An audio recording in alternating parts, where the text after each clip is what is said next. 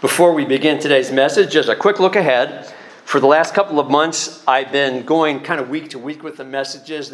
If there was one theme, it was basically kind of the various aspects of dealing with the pandemic from Scripture and from our lives, and how best to do that in a lot of different ways. And so I've decided to go back to what I've done for years, to go to a series. I think it's time we can move forward from that in a lot of ways. And what I prayerfully decided on was this title: Dealing with Your Stuff. We all got stuff, right? We all have stuff that we wish we could get rid of, and it's hard to let go. And that's kind of where this is headed. As we begin next week, we're going to look at things like sin, guilt, and shame, your broken image of you, your false image of God, dealing with fear, dealing with grief, and dealing with pain and suffering. I think if we're all honest with ourselves, all of those words, those topics resonate somewhere in our hearts and minds that, yeah, there's some stuff there that I need to work on, and you're probably already working on in some ways or don't know how to work on it. So prayerfully together, we're going to go to the Scriptures and find get some handles on this and see some directions that we can go in dealing with our stuff. And I'll describe this in detail next week. It comes down to that tagline: paying attention to what you're paying attention to. All right here. That's kind of where it begins, okay? So pray for me as I prepare for those messages in the coming weeks. When I asked the kids to talk about the egg hunt yesterday and share their story, there was a little bit of differences about the details.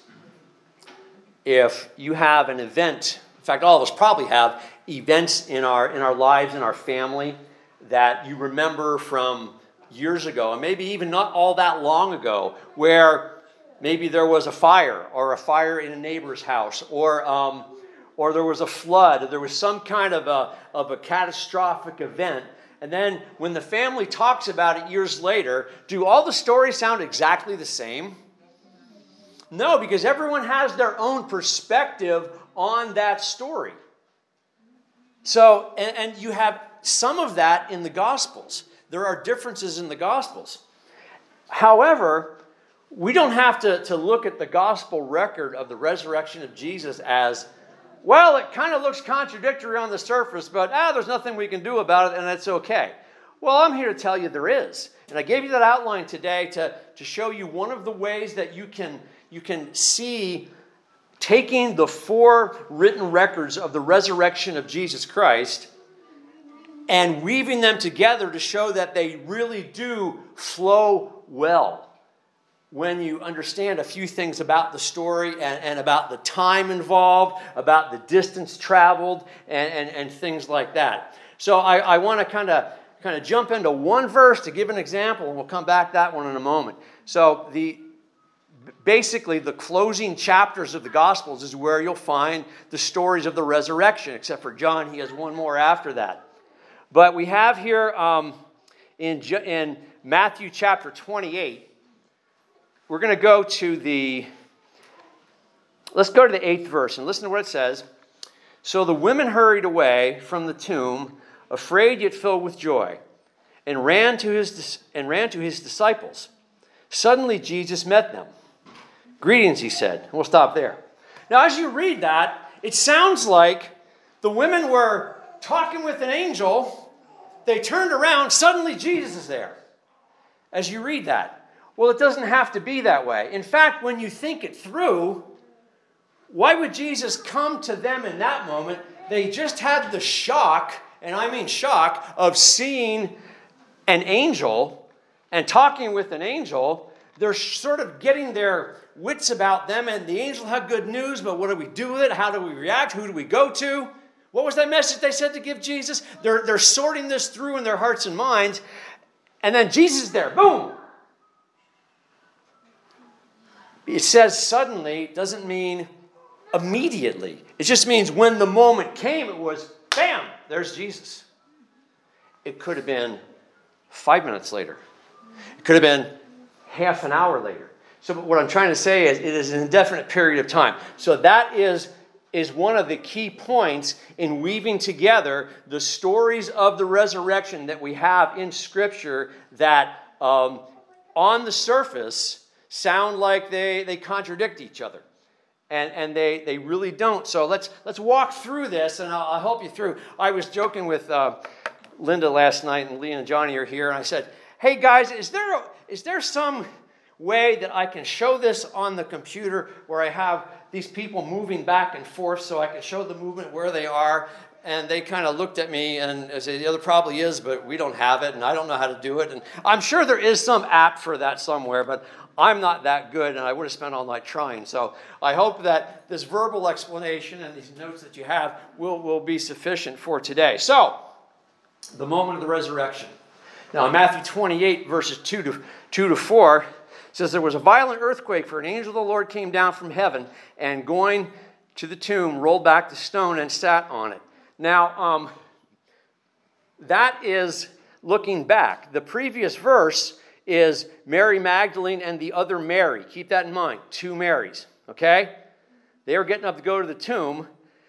And then Matthew, as the narrator of the story, says, kind of by the way, before they left, what had happened to the tomb was this, okay? So verses 2 to 4 already happened before verse 1. Do you see that? Okay, that's an important little note as well. All right, so this was the moment of the resurrection. Do you know who saw that? Guards. That's it. No disciples, none of the disciples' friends, or none of Jesus' family, none of these women that are going to be there shortly. No one saw that, but the guards did. And they were freaked out. And they passed out. But when they came to, they remembered.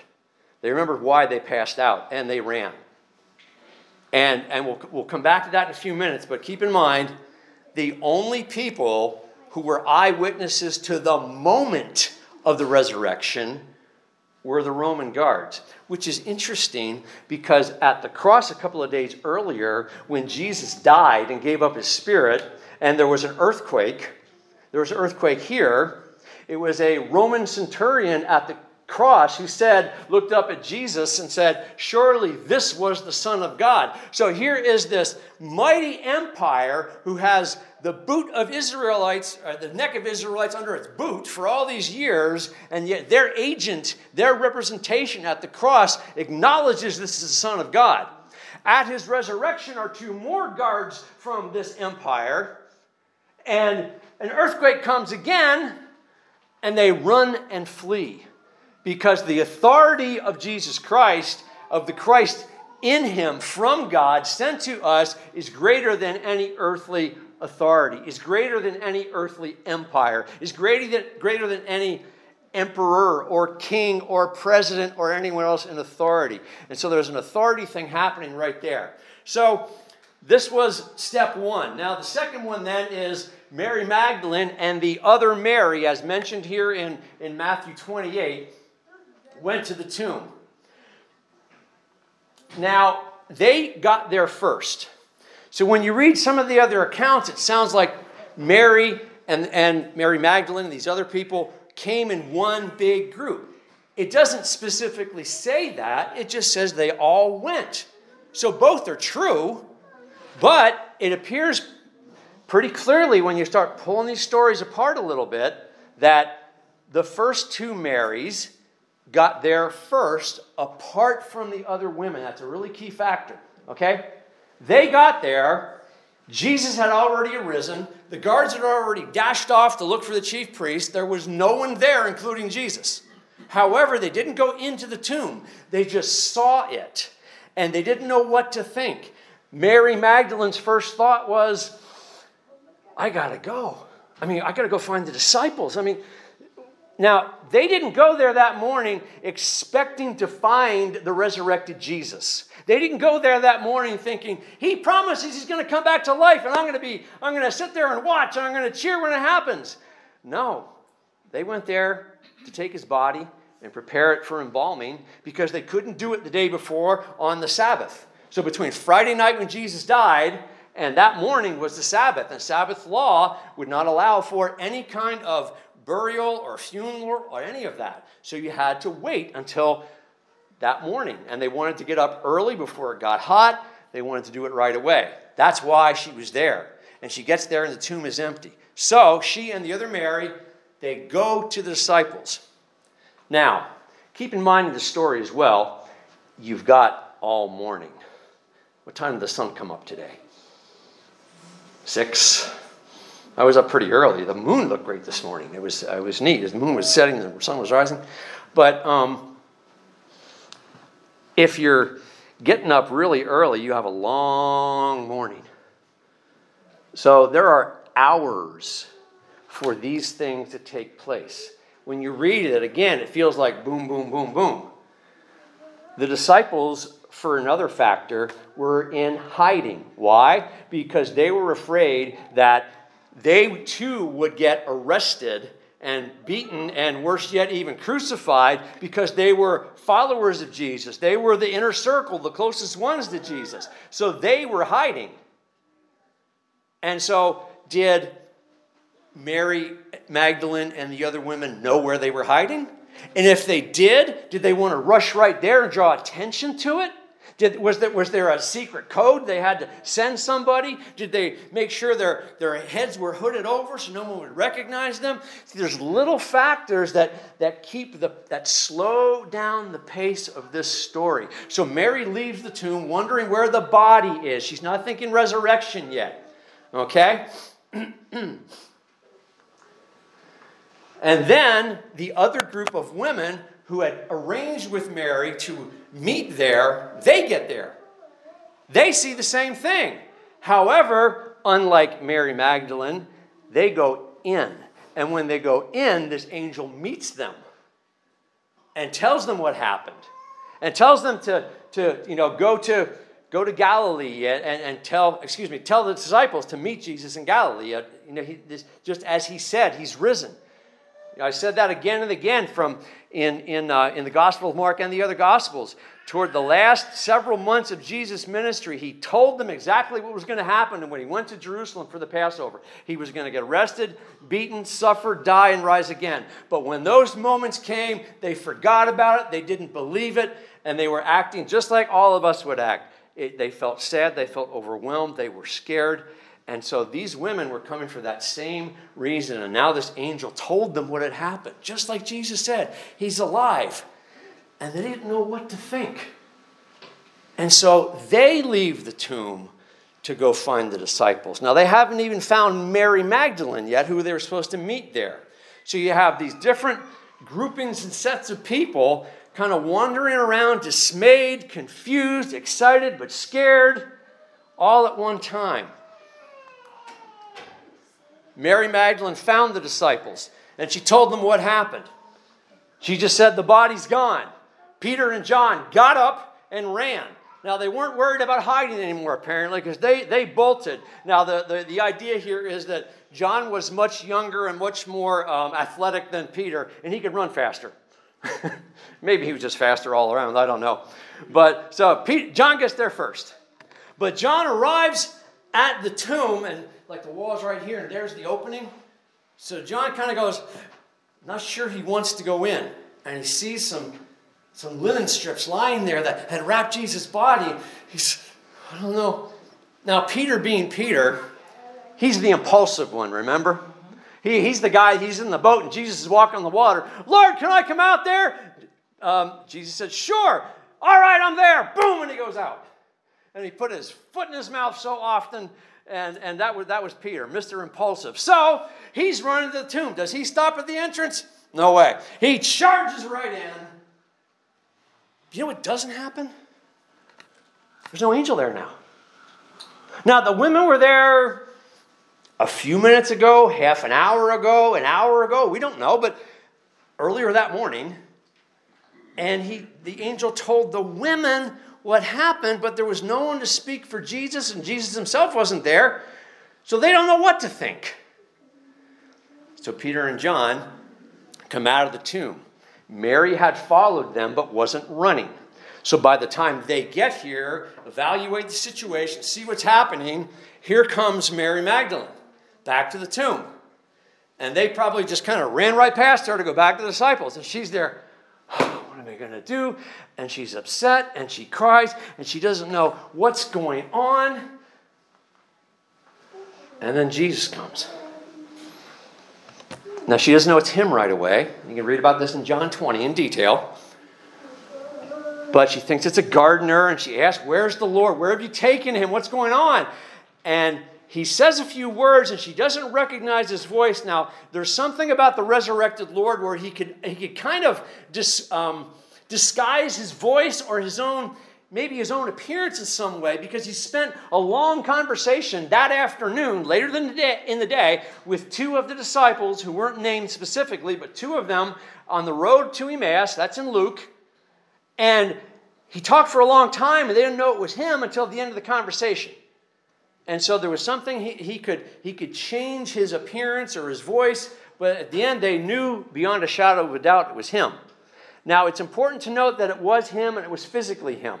There was a belief in the early church called Gnosticism that said, well, we kind of like the idea that Jesus died on the cross and rose again, but this whole bodily resurrection thing, that's too much to believe. So here's what happened. We think that Jesus just spiritually rose and looks like he's alive, almost like a ghost.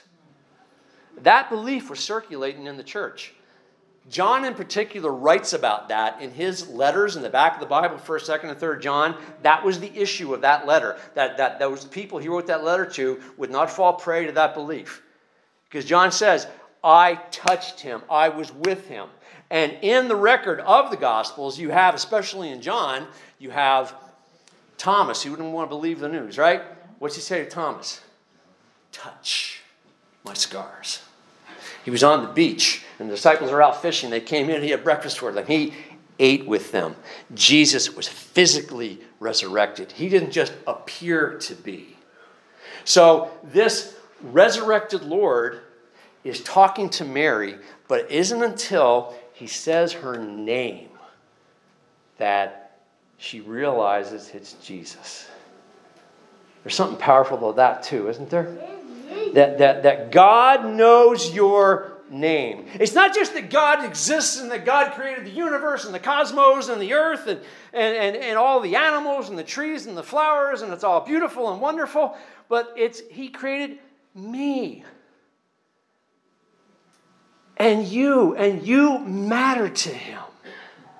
And he calls your name like he calls Mary's name. And there's something about that relationship that we need with God. At some point we have to hear with our spirit that he's calling your name.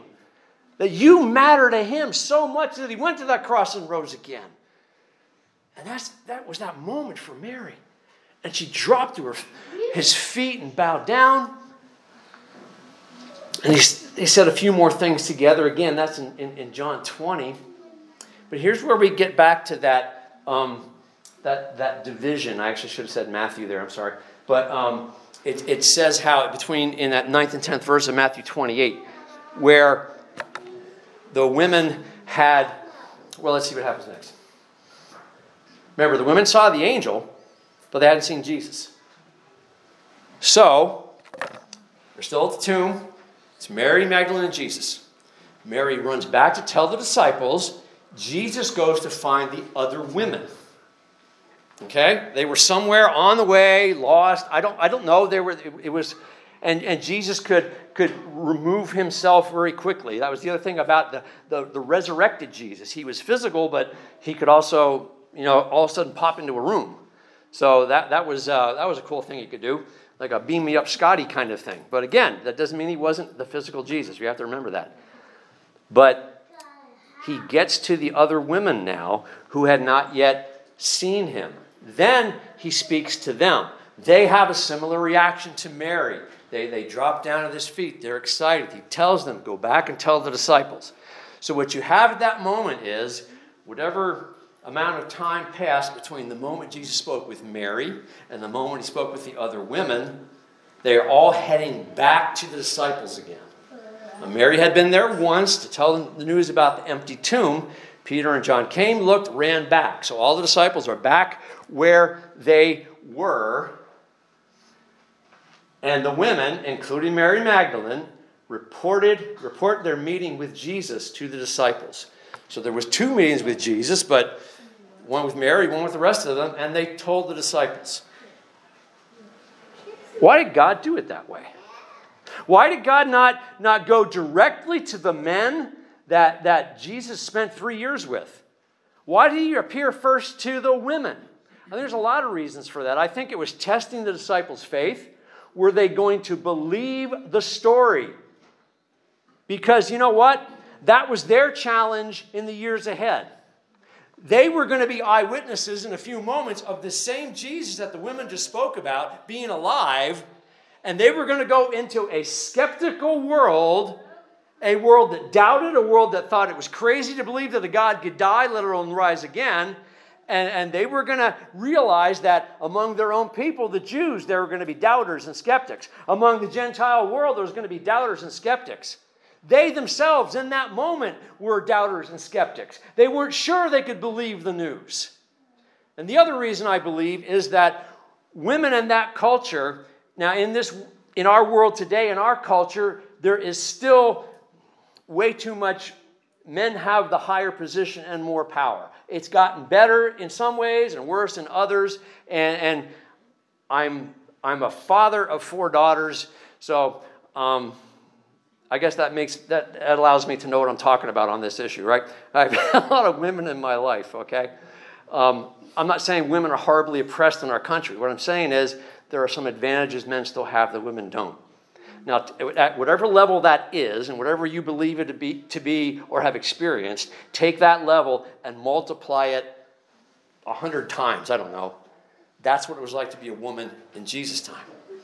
So Jesus is sending a message to the lost world saying, you have to remember those that are put down. You have to remember to those who are in the inferior position, to those who are not being treated justly, not being treated equally. And he sent the message, the greatest news of all time, that the Son of God who died on the cross is alive. He first entrusted that news to the women. And he could have sent the angel to the guys. He could have had the angel appear in the tomb. He could have stopped them as they're running back and forth, at least Peter and John, and he didn't, because he wanted to test their faith. He wanted them to see what it was like to have others try and believe a message when you're not sure you trust the source. And these women had done a lot. It says in Luke, I forget what chapter, but Mary Magdalene and other women, to a large degree, funded the ministry of Jesus. They took their means. The guys were out doing gospel work. They're not making money, and they all had to eat. They all had to have a place to stay every night. Who took care of that? The women did. A little fact that's lost in the Gospels too often, I think. So, the only ones that have seen Jesus were the ladies, and the men had to decide if they were going to believe it. Now, the Romans were the other ones that did. Those soldiers, once again, they went to the high priest. They didn't go to their commanding officer, their superior officer in the military. Now, I don't know about military rules today, but you can get in trouble when you don't follow an order. And I'm sure there's varying degrees to that, depending on the severity of it or whatever, but there's basically you disobey an order, you can be in trouble. Well, or if you don't succeed in the order you carried out, and you should have succeeded. So their order was pretty simple. All right, you guys, I want you to guard this guy all weekend. And by the way, he's dead. So this shouldn't be a problem for you. So now they knew what was at stake. The Romans didn't care, but they knew that the Jews did.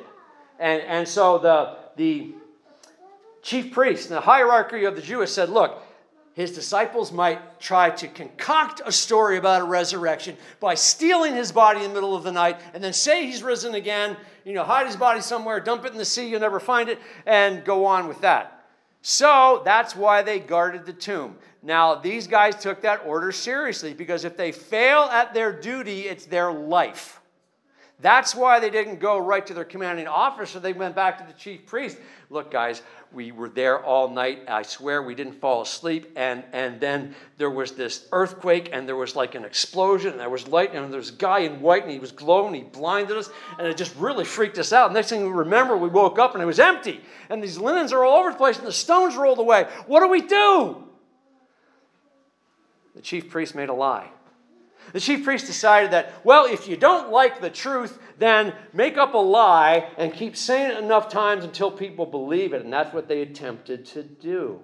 And so even when the disciples, after the day of Pentecost, when the Spirit came upon all of them, the preaching of the gospel started to happen throughout Jerusalem, they denied that he was alive. When you read Acts, if you remember when we were in the book of Acts last year, how the disciples, the apostles, when they preached, they always emphasized the resurrection of Jesus. It wasn't just the love of Jesus. Yes, it was his love. It was love that brought him to the cross and brought him out of the grave. But they never failed to mention the resurrection. And again, these same chief priests who made up this lie with the guards so they saved their necks, just kept denying and went to their graves denying. Now, maybe they didn't. We don't have any story of that in the Bible. It would be nice to think that at least a couple of them on their deathbed thought, you know what, I've been walking around with this lie about Jesus for all these years, and I have to confess and repent right now. And, you know, maybe we can, if we see any of them in heaven, then we'll know. We'll talk to them and ask them about that moment. Are you focused on the surface facts of the story of the resurrection, or the truthful meaning the story holds for you? If the kids knew who hid the eggs, but didn't go out and get any, then the egg hunt itself did them no good. They just knew who hid the eggs. They experienced the purpose of the event.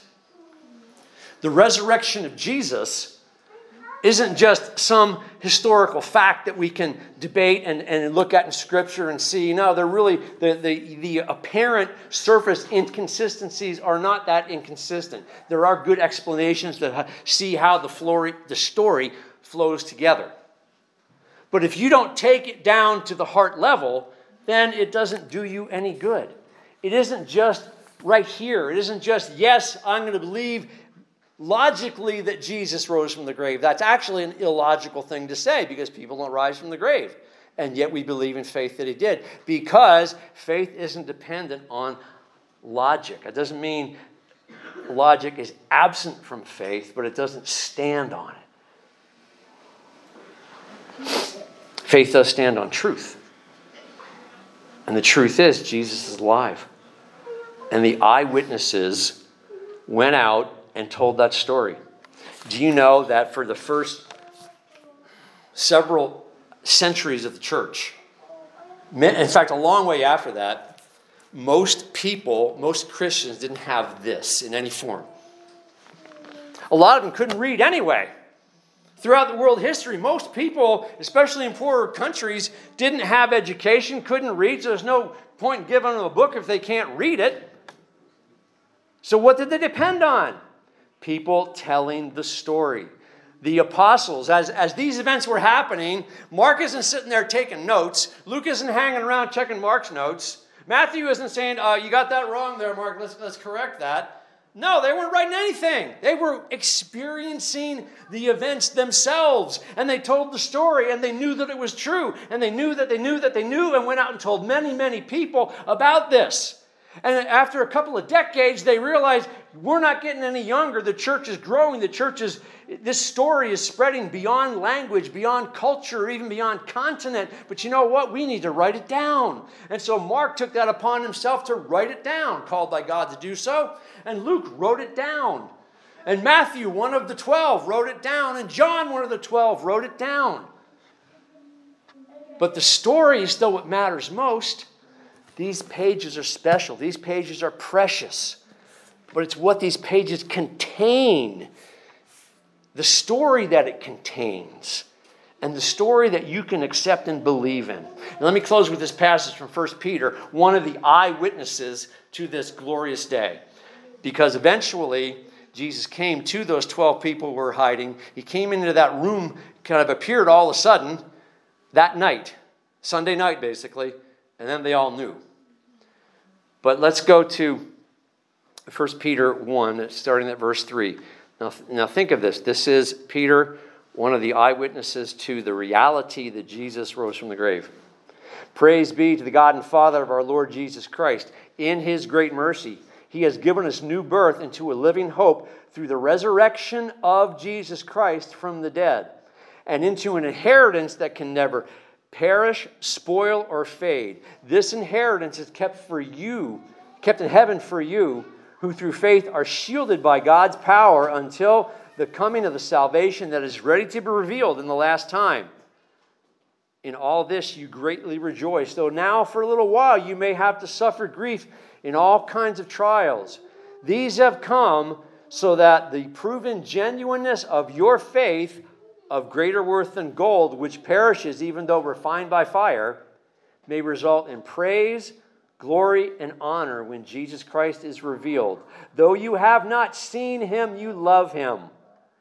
Even though you do not see him now, you believe in him and are filled with an inexpressible and glorious joy, for you are receiving the end result of your faith, the salvation of your souls. And everyone said, amen. How about a louder amen? Amen. This is what it's about, people. This is what the gospel message is that Jesus is alive. It's not just a story we tell like we tell fables. Okay? This is a real event, and it really was the most important thing that ever happened to anybody, and it can happen to you as you trust in him, the one who died and rose again for all, including you. Let's pray. Father, may your word go forth in our hearts and lives, and Lord God, help us to be honest with ourselves and honest with you about our faith and how strong it is, or maybe how weak it is, and help us to trust in you. Not just on the words on these pages, but the story these pages contain, that you sent Jesus Christ, the Son of God, into this world to live, to die, to rise again, so that we can have hope. And may we live in that hope and believe in that hope. In his name, amen. Amen.